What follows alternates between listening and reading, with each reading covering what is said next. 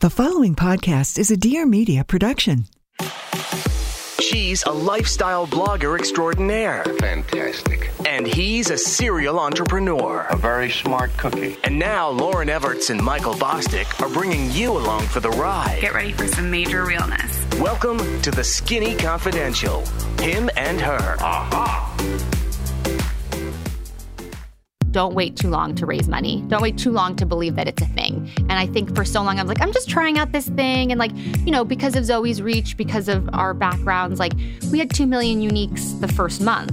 That should have been something I should have been so proud of and gone to market and been like, can you believe that? I waited till we had 8 million uniques a month and then went out. And then everyone sort of gave me pushback. People love the idea before it exists. Hey, Michael. Hey, Lauren. What's up? Not a lot. Waiting for you to do the introduction. Getting a little antsy, huh? Yep. Got to get going. All right. Okay. So we're here. We have Sophia Rossi on the podcast. She is a fucking badass. Like, she has done a lot. She's done a lot, and we're going to dive into that in a minute. But before we do, you know, there's a lot of young people that listen to this show. You know, we're young people too, Lauren. And I think that a lot of the questions that come in to our DMs and to the podcast backend and to the email is people trying to figure out their passion and their set of expertise right now, early 20s, getting out of college, getting out of high school. And I wanted to talk a little bit about why you don't need to do that so early. Here's my thing that I've always given advice to any mentees that I have. And I talk about this a lot. It's the upside down triangle method. So my advice is if you're out there and you have 100 passions and you want to do all these different things and you want to explore all these different avenues like Sophia has done, I think that you should pick one thing. And it doesn't necessarily have to be the thing that you're most passionate about. It could just be one thing. So for me, when I started, I picked health and fitness. At the time, I was teaching Pilates and Pure Barre, so that was really relevant to what I was doing. I also had just obtained my nutrition license, so I felt like I had a lot to give on that subject. Now, obviously, 10 years later, that's turned into so much more. It's turned into beauty and wellness and lifestyle and now baby. I mean, it's just transformed into a podcast. So the point is like you pick one thing at your upside down triangle, at the point of your triangle, and you do that and you do it really well. And you provide as much value as you can, whatever area or business that you're in. And then as you go on, you slowly expand out. So I was looking back at my blog, 10 years ago, and it was crazy because I hadn't really introduced Michael as a character until 2 to 3 years in. I mean, you showed up here and there, but you weren't a strong character on the blog. I slowly introduced him. And I think that that's okay. You don't need to do everything at once. You can pick one passion and slowly grow outward into that upside down triangle. Well, the most important thing I think for people to understand is the world is not set up the way it used to be, right? Before you went through college, you specialized in one thing, and most likely you went into a field or a job that required that very specific specialization. When I'm hiring for Dear Media now, I'm looking for young people that can wear multiple hats because it's important in a 2019 world, right? There's so many different things going on that we're working on now. Back in the day, you wanted to have an advertising department. Normally, for small businesses, you outsource that to an advertising company. There's so many young people now that can jump into an organization, and maybe you're brought on to be, I don't know, I'm just going to use an example. Maybe you're the finance person, but maybe you really have an eye for design and you can run a social media account. I'm not saying that that's necessarily the path, but the point is, if you look at both Lauren and I's path, right? Like I started thinking I was going to be in real estate. That's what I studied in college. That's what I did. I was doing residential remodels and commercial remodels. And then from there, when the real estate crashed and the market crashed in 2008, I had to pivot. And I got into selling beds for corporate and private aircraft, completely random, had nothing to do with anything I ever studied. And I had to figure it out.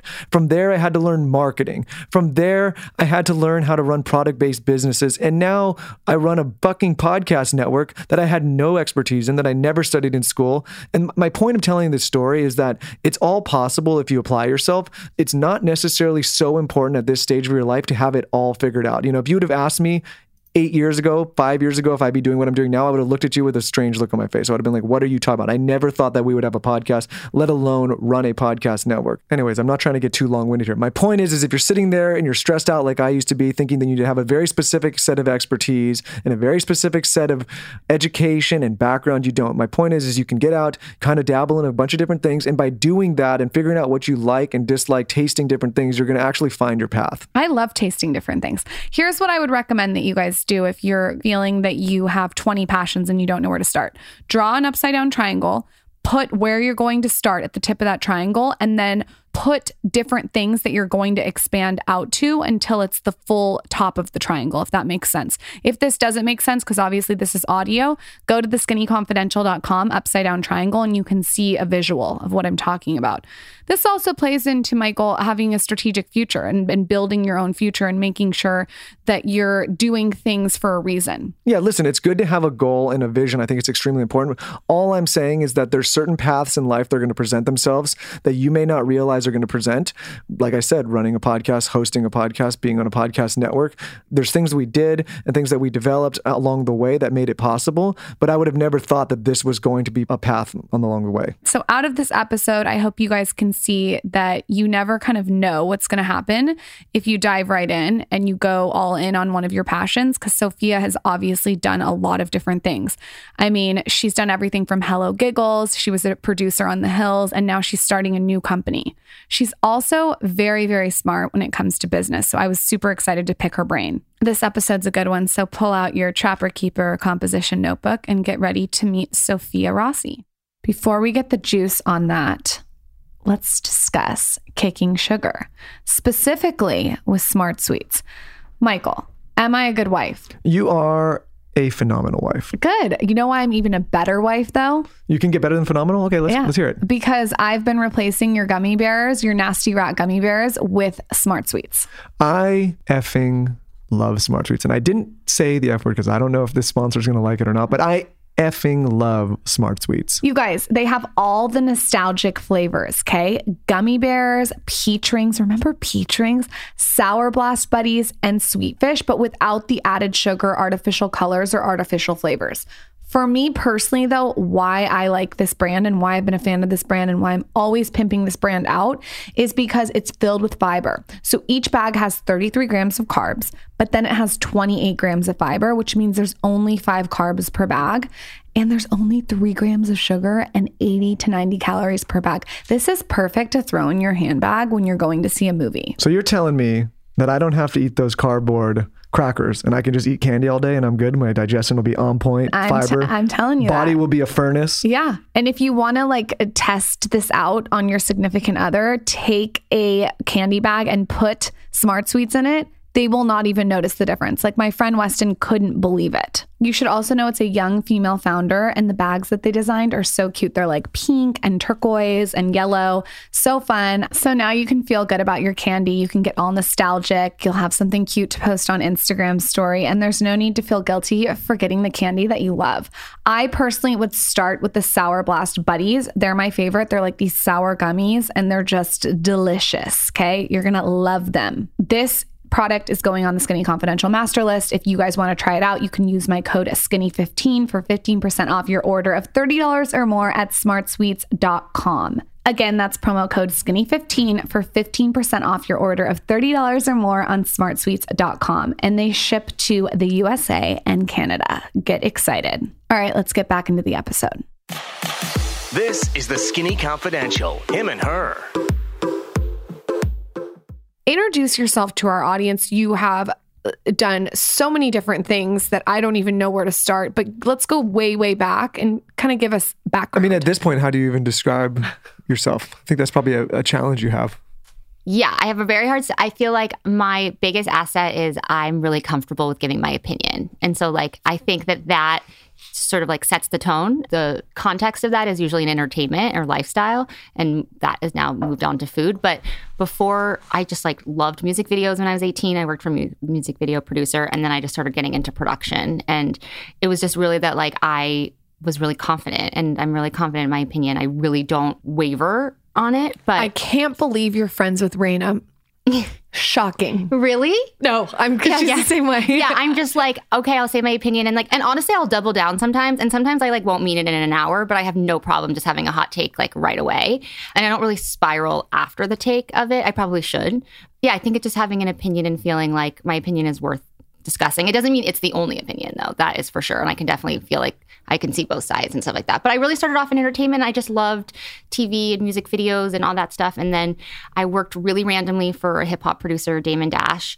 And I moved to New York to work with him at like 19 to 21. I also did Bolt House clubs out here before. That's sort of why in producing The Hills, like a lot of the locations were things that I had done from being in LA. And I just got really into storytelling through emotional empathy, I think is like my... So many people are afraid to give their opinion. Can you go back to your childhood and remember like how is it just natural? Were you born like that? Is there something that sort of... It's been something we've been talking about a lot lately. Is like I love giving my opinion. Where this type of confidence comes from. The difference between confidence and arrogance, like I know my opinion doesn't necessarily need to be right, but I think from childhood, I think it's growing up in LA, like I'm from here and everyone moves to here. Yep. And so there's a different energy around that. And so I love LA, but like I get so excited to be in like a small town back east. I'm like, this is amazing. And so I think that my confidence is sort of like got the picture early on that everyone wanted something out of LA. And then I was like, well, I'm already here. So I must have some sort of insight that I can just lean into, you know?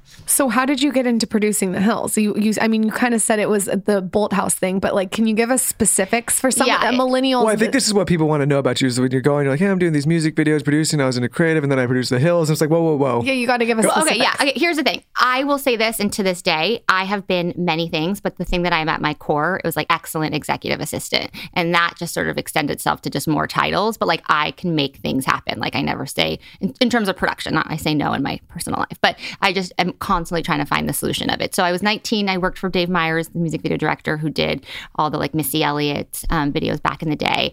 And then I worked for Damon Dash, and Damon Dash had this show on BET called The Ultimate Hustler. It was sort of like his version of The Apprentice for BET. And on that, one of the producers was a producer who was leaving being a freelance producer to work in production at MTV. And he was like, there's this show, Laguna Beach. I actually am born in Laguna. And he was like, there's this show, Laguna Beach, and we're going to do a spinoff in LA if you'd want to come do the pilot in LA. And I was 22. And I was like, I kind of want to move back from New York. And they're like, LA is going to be a character. And it was the same way like around Sex and the City where like New York was a character. I was like, well, I don't really know much about entertainment, but I know LA. So I came in and did the first job, which The Hills sort of invented this thing. It's called like the talent producer. And now every reality show has it. But you basically are like a psychiatrist to the talent that then you move that along into what that looks like. So how does that work day to day? So like my first phone call on The Hills was like, I did a conference call. I had like a flip phone, like a Motorola one. Remember when they used to be like, hello, Moto? That was like our inside joke, me, Heidi, and Lauren. And I just did a phone call with them. And I'm like, oh my God, how do you feel about being in LA? Like the point is to always sort of be like camp counselor, big sister. You like keep the energy up and you're like, what's going on in your life? And like, you really realize that people, when you are asking them a question, need to know that the energy feels safe. So I'm like, do you have any crushes? Like, what's the vibe? Like, and they'll be like, I like this guy.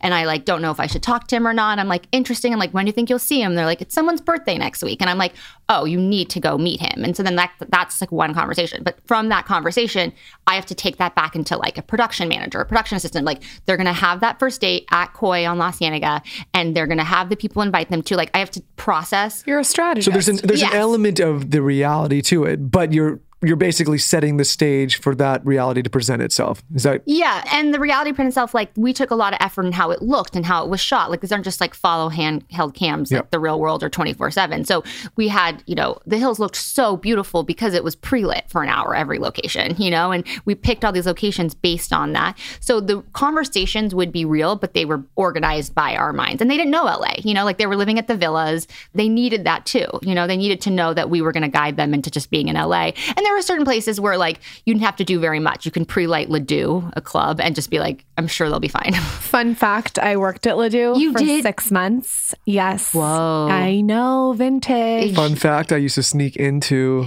Ledoux. You did? Before I had, back in the day. Really? Is it still around for anything? Because the location was really like... Where was it again?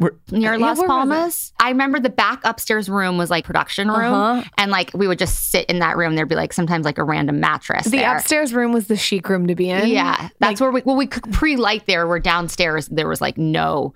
It was too popular to be able to walk around. Remember the club Element too? There was the club called Element next door. Yes. But Element was something before too. It was... Did Frankie do it? Yeah. This is vintage. Yeah. And then Area on La Cienega I did a lot of that. I worked so many clubs that I cannot imagine.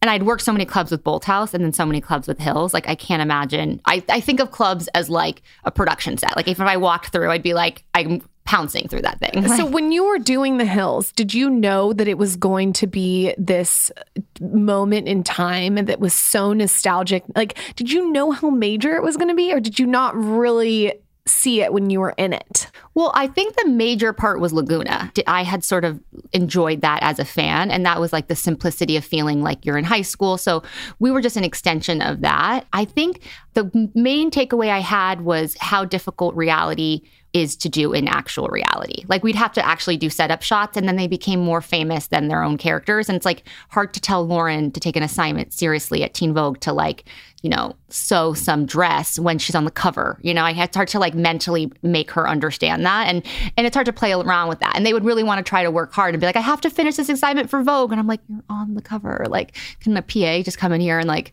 help fix this, you know? So they didn't even really put it together at the time. No, because we wanted it to, I mean, once it got so big, I think it was different, but we wanted them to feel like this was their first internship and their first job. But then they're getting offers to host birthday parties in Vegas on the weekend. Like, now that's so normal, but that was really distracting for us. We didn't film 24/7. So we would have breaks where they would like literally break up over, and we'd like, what do we do for storytelling? Or like, you know, Heidi and Spencer got married in Mexico without telling us. Like, there was just like a lot of things that they would sort of act out, and you're like, I have to read about the stars of our show from these publications. How are we ever going to make a show like that? Who had the it factor? Was there anyone on the show that you immediately knew had that it factor? Okay, so one of these editors told me about this, and I always mean to look it up and I forget.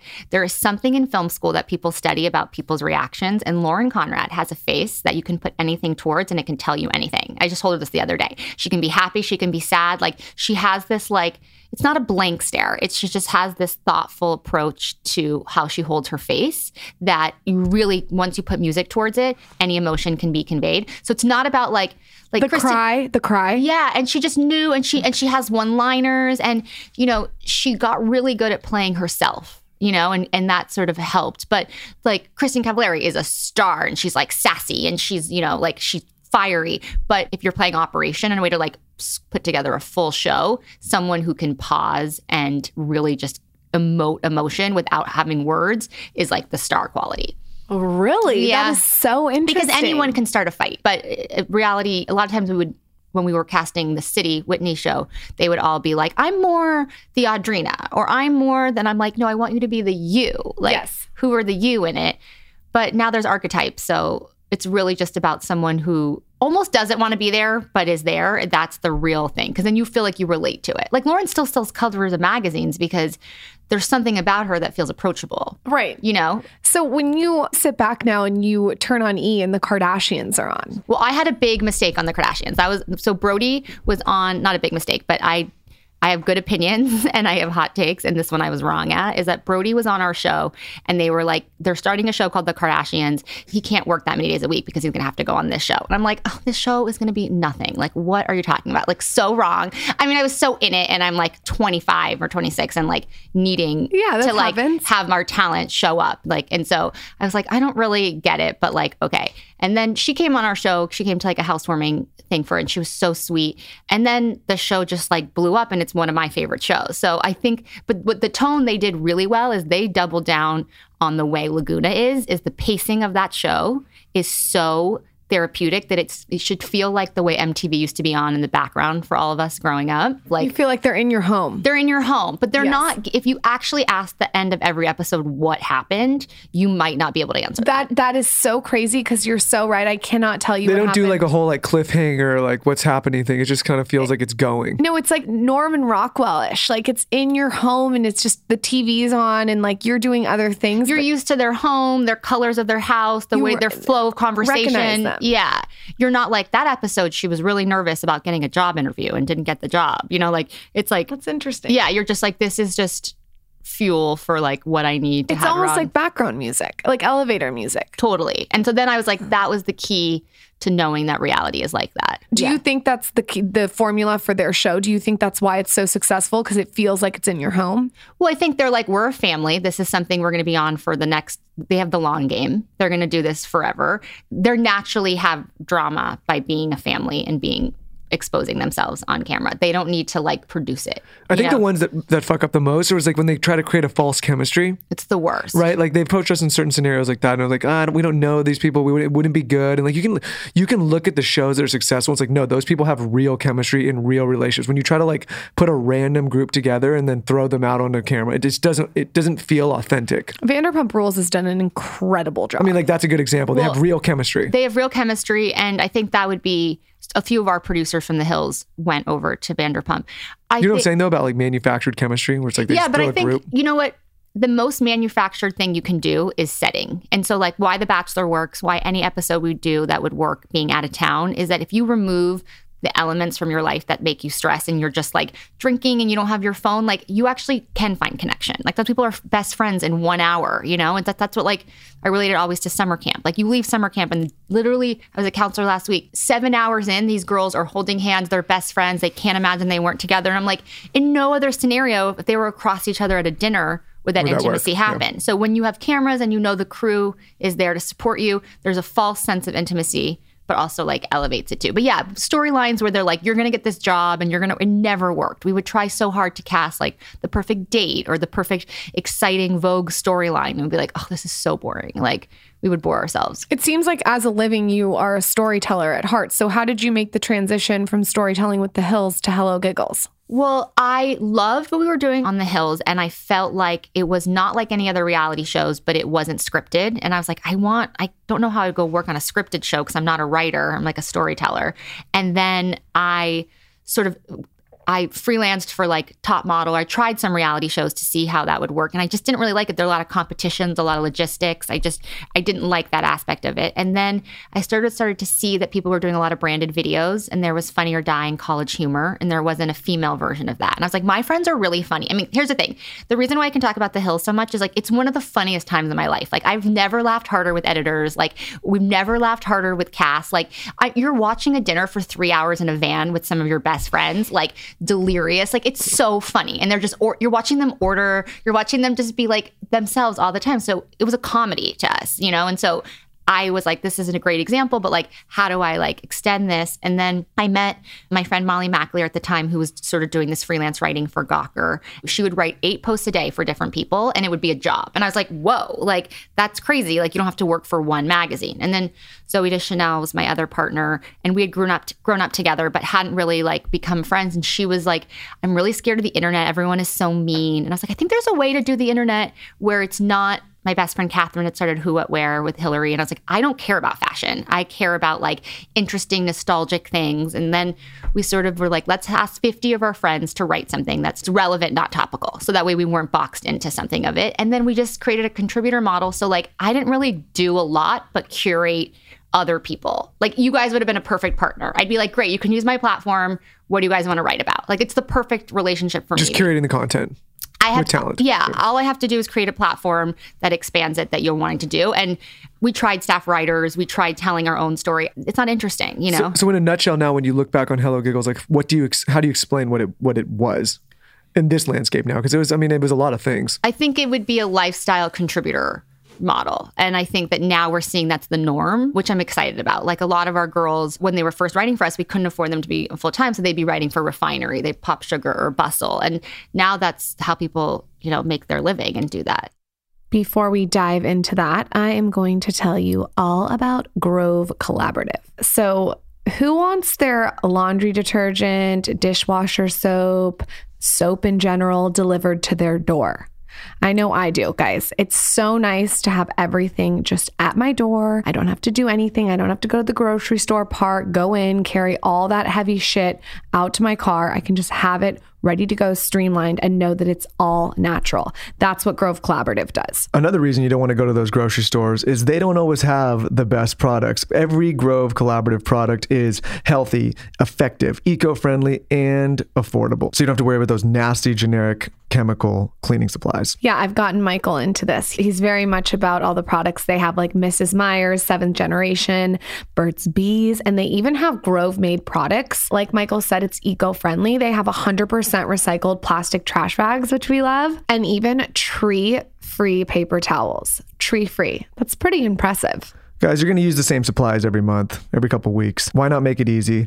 Why not just go in, reorder, know it's going to show up straight to your door, take the pain point of having to go to the store right out of the process? I'm even more psycho about this whole thing since I've become pregnant. I want to just make sure that all the stuff in our house is dialed out. It's all natural, especially for when the baby comes, because I feel like that's going to be a whole chaotic thing. So to just have everything ready to go, I got this organizer for everything. All the labels are facing out, and I know it's all natural. Join over 500,000 families who trust Grove Collaborative to make their homes happier and healthier. Plus, their shipping is fast and free on your first order. For a limited time, when the Skinny Confidential, him and her listeners go to grove.co/skinny and place an order of $20 or more, you will get a free 5-piece cleaning set from Mrs. Meyer's and Grove. It's a $30 value, guys. That's grove.co/skinny to get this exclusive offer, grove.co/skinny. So when you were at HelloGiggles, can you walk us through the beginning to the end? Because I'm sure there was a lot of struggle and a lot of in between. Yeah, I didn't know what to do next. And so I was like, I'm just going to start it out of my apartment. One of my big advices that I got from Catherine was like, don't wait too long to raise money. Don't wait too long to believe that it's a thing. And I think for so long, I was like, I'm just trying out this thing. And like, you know, because of Zoe's reach, because of our backgrounds, like we had 2 million uniques the first month.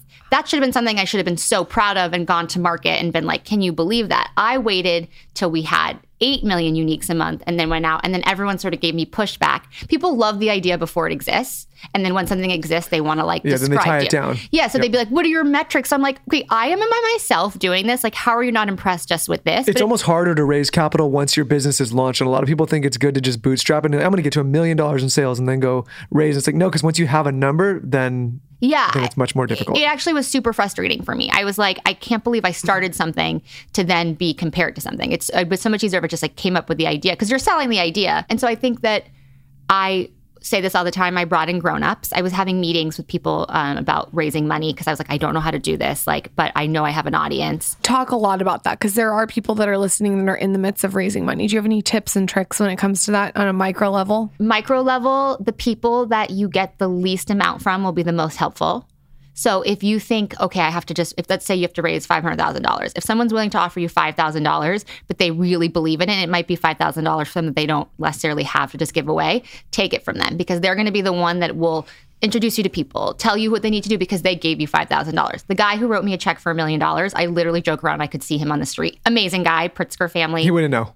I don't even think he would know my name, and I sold my company for like a 4x times. Like, he'd have to say the company HelloGiggles, but like he would not. And he's just in some giant fund, and he's just like, it's one deal of many probably. Yes, and I don't blame him for that. I'm just saying model. There's not like building on that. And I could call anyone from his office and still get help if I needed to, but you know, I had a friend, my friend Mark Webb, who directed Spider-Man, gave me $25,000. And he had never invested in like tech stuff before. And he was just so proud of it. Like, he would constantly be like, oh, there's this artist I'm talking to, or do you want this movie wants to do? Like, he would constantly just try to see ways that he could help me, because that felt like a lot. And they talk about it all the time to everybody. They're the biggest cheerleaders. 100%. So that was like a really interesting approach for me about raising money, that I was like, friends and family aren't always your actual friends and family. You know, that's a big thing. My family doesn't have any money. Like, I don't come from money, but that friends and family are your extended friends and family, you know? So someone that I have 4 meetings with might feel like my friend and family, you know? And do you recommend raising more money than you think, or staying, like,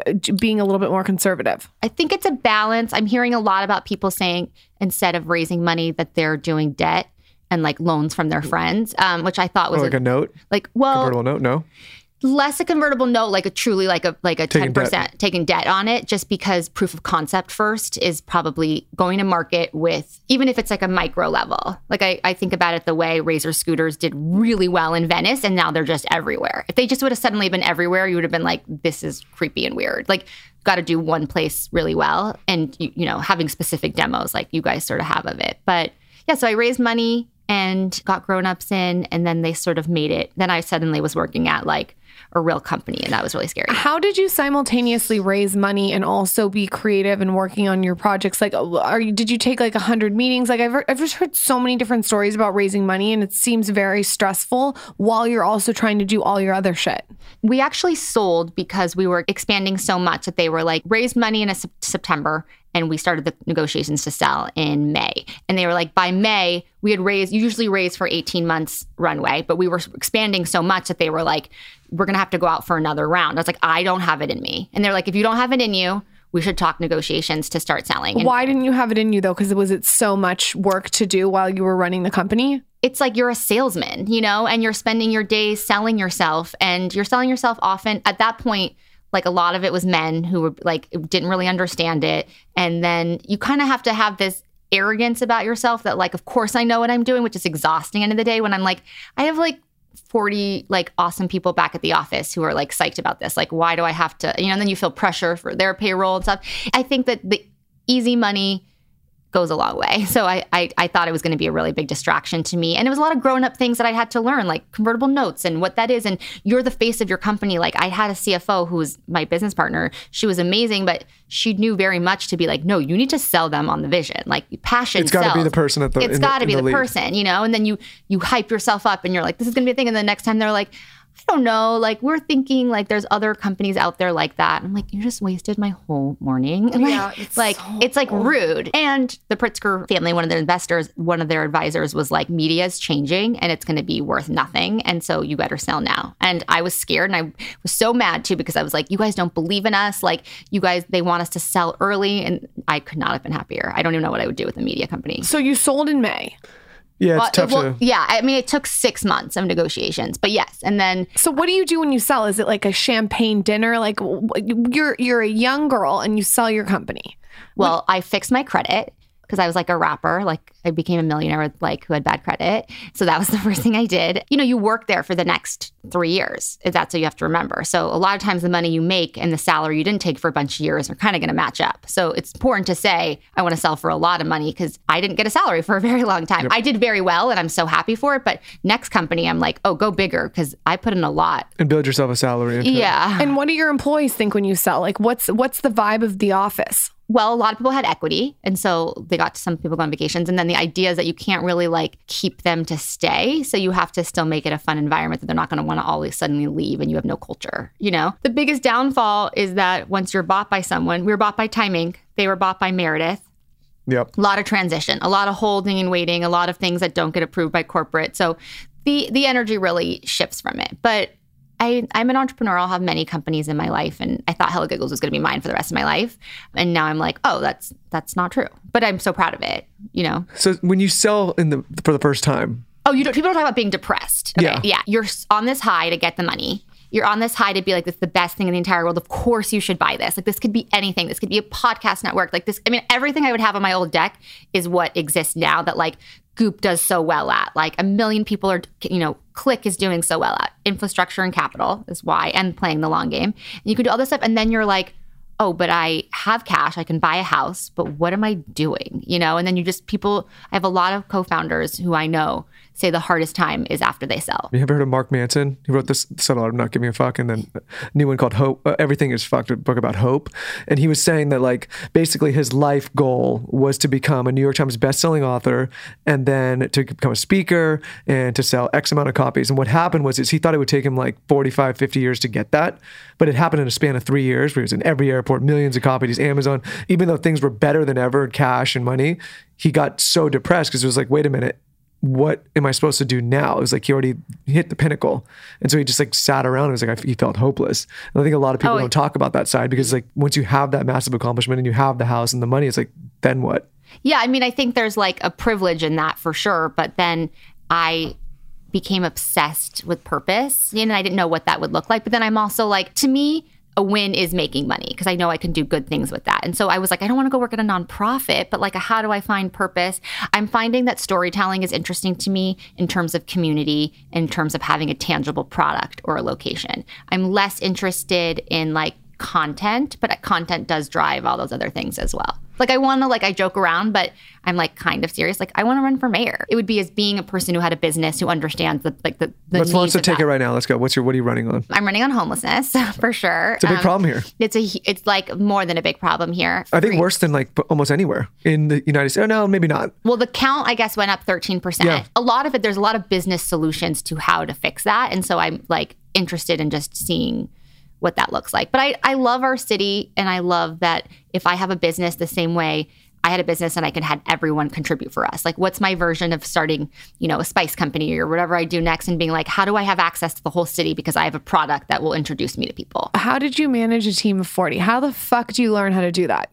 I could use some tips. Okay, I think keeping the high energy, keeping the boundary of separation. I thought when people were in my apartment, they were like seeing me cry and be upset. And there was like 2 or 3 people. I was like, oh, I don't get to be the fun friend. I don't get to necessarily hear about the date after work. I go into my office. I come out for birthday cake and I say, and I keep the high energy and I keep it, very thoughtful and curious, but it is not appropriate to talk to your boss about, she's not your best friend. And they actually don't want that. They wanted the space with their friends of it. But that was really hard for me because I would see a girl crying at her desk and I'd be like, what's the protocol? And I'd be like, is everything okay? And like, it would be like, great. And then I don't know, there's this level of like the caretaker in me wanted to be like, come into my office and like, we will like take care of this. And it's like, I don't know that that's actually helpful. Like maybe it's like you want to go take a time to go be with your friend and go for a walk. Well, it's definitely not helpful if there's a situation where you have to give somebody like some feedback. Maybe like if a task isn't being done, you just consulted them and said, hey, like, you're crying. And the next thing is like, hey, I wish this task could be a little bit better. Like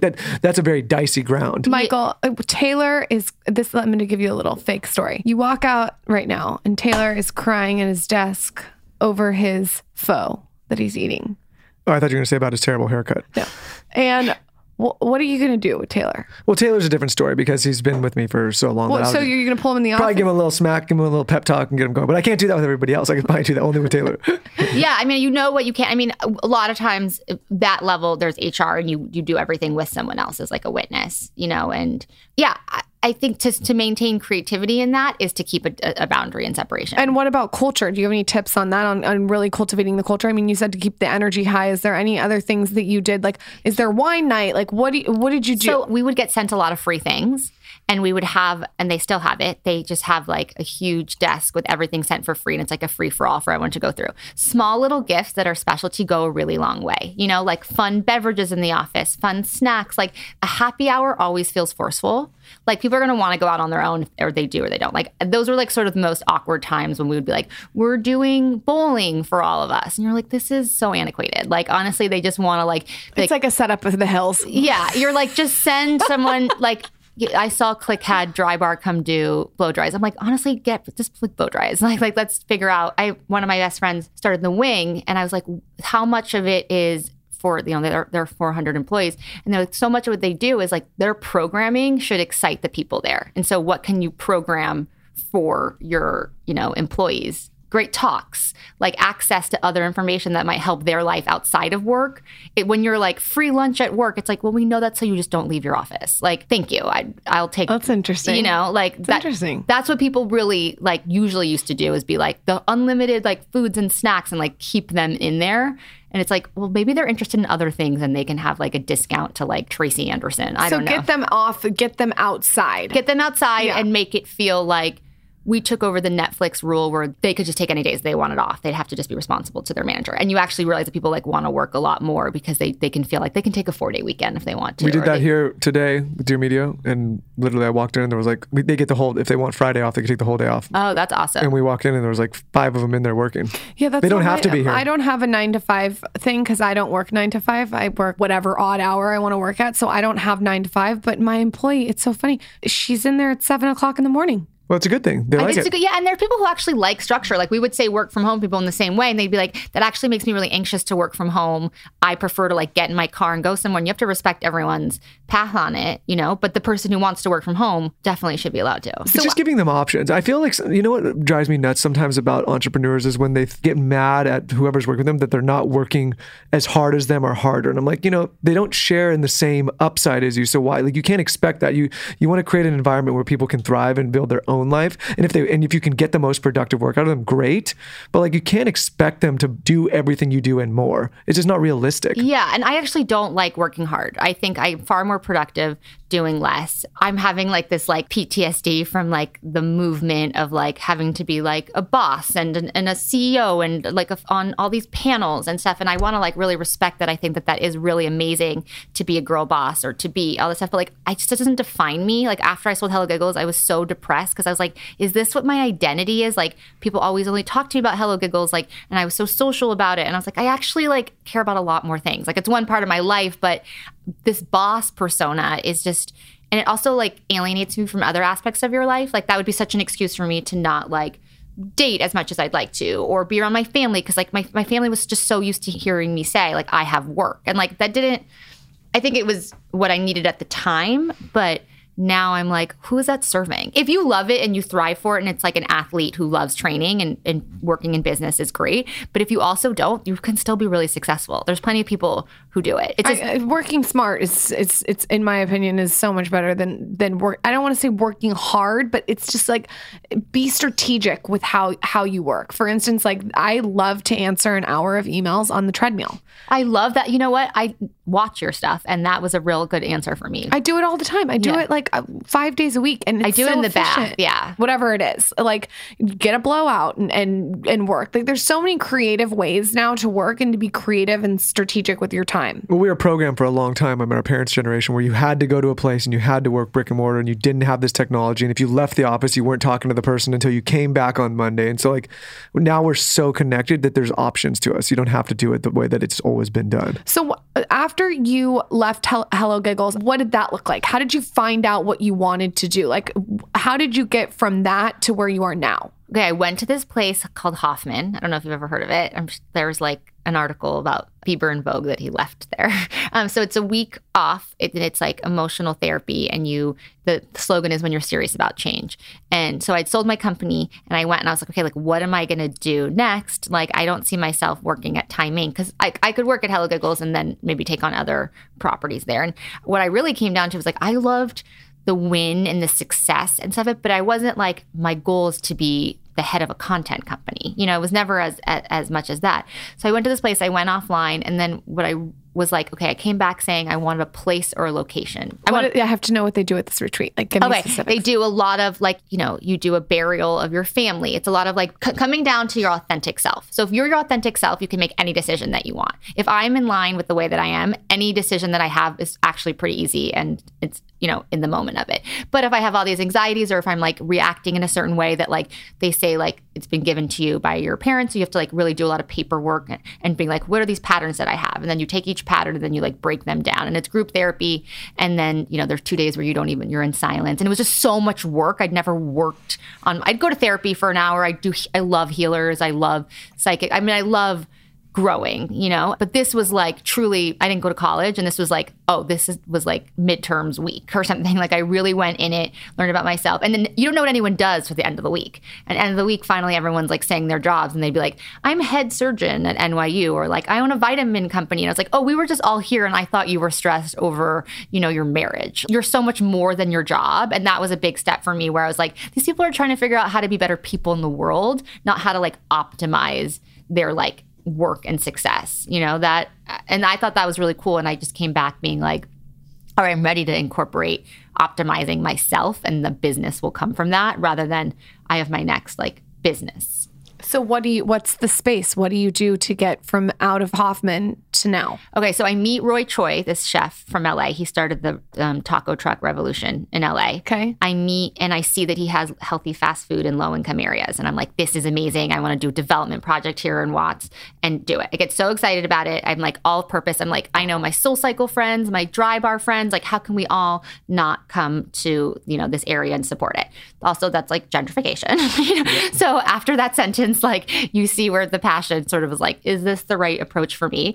Then I saw that people couldn't really afford food in the area, and they were having white rice and they were just putting spices on it. And I was like, okay, is spice like an equalizer? But I can't have a location. I want a product that's in a bodega in Watts and Brentwood. What is that? GT kombucha, kettle chips, like things that everyone should just have access to because it's just good. And I was like, that is what I want to do. I want to have a product where like I am the kind of person who wants to meet in front of like, you know, like a merchandiser at Ralph's and also go to a Goop Summit. Like I love that sort of collaboration of it. And so I want a product that you can do that with, yeah. I would do that I can do that. And so that's just a curiosity about those ranges. But the product happens to be what I'm proud of, but it's truly just a way to get into society that I want to learn about. So tell us about the new product. Okay, so it's still really early on. It's called High Note, and I got it from my friends who do those Great Jones cookware. I don't know if you've seen that. She was a magazine writer for food, and she was like, I was trying to explain to her what the product is. I'm like, you want to add it to your salads. You feel full, not satisfied. Shira, the food therapist or nutritionist from Goop, talks about food memory. If you have a lot of,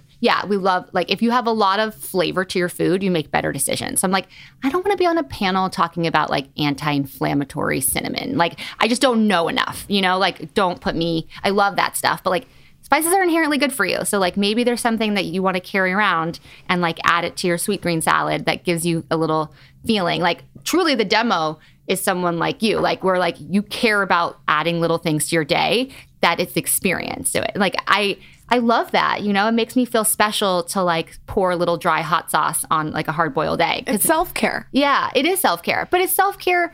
And I have a whole other thing where I think like wellness and self-care really is like can be insular, and that it's important to like have wellness and self-care be a shared thing. So and it's doing little things every day that make your cortisol go down. I turn on my oil diffuser every day, and it's something little, but it just makes me happy. Yeah, I mean, those are more things that I was listening to one of your old podcasts, and I was like, I need to have more things like that, like the humidifier. Like I want more gadgets. The spices are like that. Yeah, no, thank you. But I want to have that be a lifestyle approach, because I think if you can sort of produce your way through the world with things like that, whether it's because of access or privilege, like it's worth doing. It's good for just like a little reset, calm down, do a couple rituals. Yeah. And even like I was never that person. I was like, I got to just go. And then she started showing me this. I'm like, oh, that is kind of nice. Like, what's your one thing that you he can't loves live without? The salt rock. I mean, I do a lot of things now, but that's just I've had the benefit of talking to people like you for 200 times. We have a wave machine in our room. What's the wave machine? It makes the sounds of waves. It's like a white noise machine when you're sleeping. Because you're in West Hollywood here, and so it gets a little noisy sometimes. Yeah. It's like calming. I feel like we live in such chaos all the time. Yeah. Well, LA is just your environment needs to be low cortisol, and I think spices. Like I put spices in my coffee every single day. Like that makes me happy. It's a little thing, but I know it balances my blood sugar. Put a little turmeric in there, cinnamon. Yeah. I mean, I would love. We're sort of simplifying it into being like we have one called Sweetie, which is like a date sugar, coconut sugar, cinnamon, and that's like a more barista. But then I was like, I had to learn a lot about people's relationship with sugar. Like I would say, I kept scaring Roy, being like, they're not going to want to have sugar. It's coconut, and even if it's coconut or date, and our R&D chef was like, there is sugar in a tomato. Like I need you to calm down. I would like date sugar in my coffee. That sounds good. But I also respect that some people are like, no, we want no sugar products. Like everyone's going to have a different reaction. And so as a company, I'm like, I don't really want to tell people where to, Can you give us a couple of the names of the products, or is it? Yeah, right now we have Spicy, Cheesy, and Sweetie. And Cheesy is actually vegan. It's a nutritional yeast base. Yum. And what I learned on nutritional yeast, because I would see a lot of people use it, was that people use it as an umami flavor, and it has texture to it. So it was good for popcorns. It's good for vegetables. It's good. And that it just adds that like sort of texture to what you would be having Parmesan style of it. Sounds so that good. And it has like a little peppery style. So that's really, really great. Hopefully the goal is to do more in fast casual. Like we're not going the grocery route. Like I want you to be able to see this product everywhere, and you'll know how to use it because it's in tangents. I'm going to carry it in my purse. I think that's a big market of it. But what I'm also betting on, hopefully, is that you're at your local Sweet Green or Poke, and you can have this and just add the way people had salt and pepper packets. Very new age Heinz. Yes. I say in the pitch more dried condiment because there's so much sugar and the sauces of it. People are eating so many more flavors. Like growing up, did you imagine that you would have pho and Thai food and Chinese food? We just had Mark Season on here yesterday from Primal Kitchen. Oh my gosh! And we were talking to him, and when I was thinking, I was like, I never ate vegetables as a kid because I just couldn't stomach all this. Like we had no options. But now with Primal Kitchen, he's got like 16 different dressings. I'm like, I'll eat salads all day long now because he has so many different flavors. You guys, you have a lot of parallels. Yeah, I'm so fascinated by that company, and just to know that he started blogging before, I can't wait to hear the episode. He was really good. You guys have a lot of parallels. Oh, I'm really excited. You two should actually talk and meet. I would love to. Oh my God, he's like these have become my new celebrities where I'm like, yes, the guy who sold that for that company. Like that's so exciting to me. Smart it's too. So dope. And so it comes out in October. Yeah, it comes out in October. Okay. Working on where we'll see it first. Okay. But when I was saying about changing the patterns of which I worked, like now I have one great lunch with someone who, you know, works for the Clippers, and they're like, oh, I was like, what would it look like to have courtside, you know, popcorn toppers, you know? And she was like, oh, we could maybe do that. And I was like, great. I want to know what it's like to go to a Clipper game and have my spice. Like I'm in a whole new world. Fun. And that's cool. You know what I love about you is that I feel like we're told that you have to do this and this and this. And like we have to live like this very structured life. But I really like how you're like a nomad. Like you've gone from so many different careers and you've pivoted and moved. And you almost have gone sort of where attention goes, from the hills to HelloGiggles to what you're doing now, which is so relevant. I think it's really cool. I love trends, and I love like that was part of the reason that I connected with you, is like anyone that is passionate about something and curious is just magnetic, you know? And so I might not always get it, but like I just recently got really into sports. I have no idea what's happening, but I love collective energy. You know, there's a collective energy around wellness and skincare that like is, and beauty that is, I'm not necessarily always the target audience, but like I love knowing what people are using as their skin product. Like that feels intimate. When it's smart, if it's smart for people when they can recognize, like maybe you don't necessarily always identify or understand what that movement is, but you can see someone so clear about it. Like that's one thing I've had to learn. Is like maybe sometimes even if I don't get something, if I can see something that's just like so clear and they know, like I'm like, okay, I better pay attention to that because there's something I'm missing. Well, you here. guys bet on podcasts, and now it's like would be the most obvious thing that people would say in a meeting and they'd roll your eyes. But like that was a transition, you know, to give that a little bit of a push. I mean, I'm excited to see what happens for you. I think it's going to be major. I mean, honestly, like I can't wait to try it.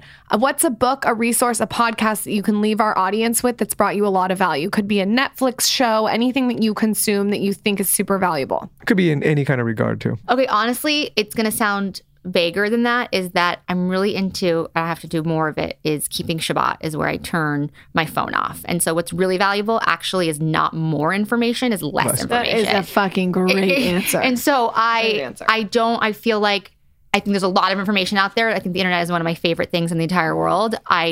There was a toke that someone said on a podcast, and they're like, if I were like a billionaire, I would never use the internet or have a phone. And I was like, I get that. Like, there's a part of me would be like, we should feel so rich that we never need to be connected again, if that's what we, you know, define it that way. So yeah, so I think my real key would be like just getting offline.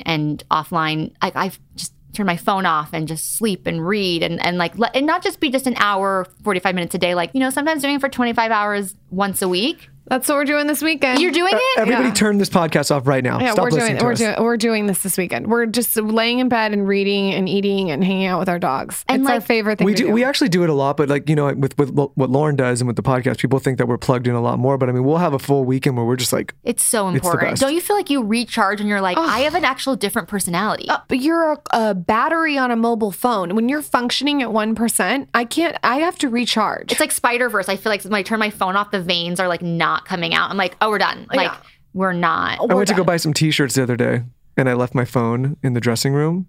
And I walked out and I went into a panic for like 2 minutes. I was like, why am I like, whoa. I'm like, why am I panicking about this stupid phone? Like, calm it's your down. Emergency contact. Yeah, but I was just like, I just walked outside the door. Like, what's going to happen? Someone's going to run in and take it and like look at my contact. It's just like, okay, I got to calm down. Where can everyone find you? Pimp yourself out and tell us where they can find your new company in October. HelloHighNote.com for High Note, and we're at High Note on Instagram. And then my personal one is at Rififi on Instagram and Sophifi on Twitter. I still do use Twitter. So I can go follow High Note right now? You can follow High Note. Oh, that's exciting. Can I post it on Insta too? Yeah. I'm going to show you guys samples too. What am I spelling wrong? Oh, you know, it's HI because they're... we're going to link all of it properly. HI Note. Perfect. So cute. Well, I have to do more branding on that, so I would love... I'm into it. This is so cute. This is going to look great on my feed. You were not an inspiration. so just remember, you're a demo that I always reference. I'm like, the Skinny Confidential, to one point, they were like, you need to ask her if she would have sugar or not because you keep saying she wouldn't. I'm in. And then I sort of came back and been like, I think she would do date. If I had to think. She likes the date sugar. Yeah, I think she would. Okay, great. Yes. I think what you're doing is amazing. Thank you so much for coming on. Thank you for having me. Thank you. Guys, we want to do more solo episodes for you. So what we're wondering is, what kind of solo episodes do you want to see from Michael and I? Do you want Michael to get on the mic and talk about podcasting equipment? Do you want more beauty tips from me? Or do you want something that's more about relationships? Let me know on my latest Instagram at The Skinny Confidential, and the Skinny Confidential team will pick a bunch of you to send pink sparkly pop sockets. We take your feedback so seriously, and we love dropping into your DMs and getting your mailing address and sending you some goodies. So let us know what solo episodes you want to see on my latest Instagram at The Skinny Confidential. And with that, we'll see you next time.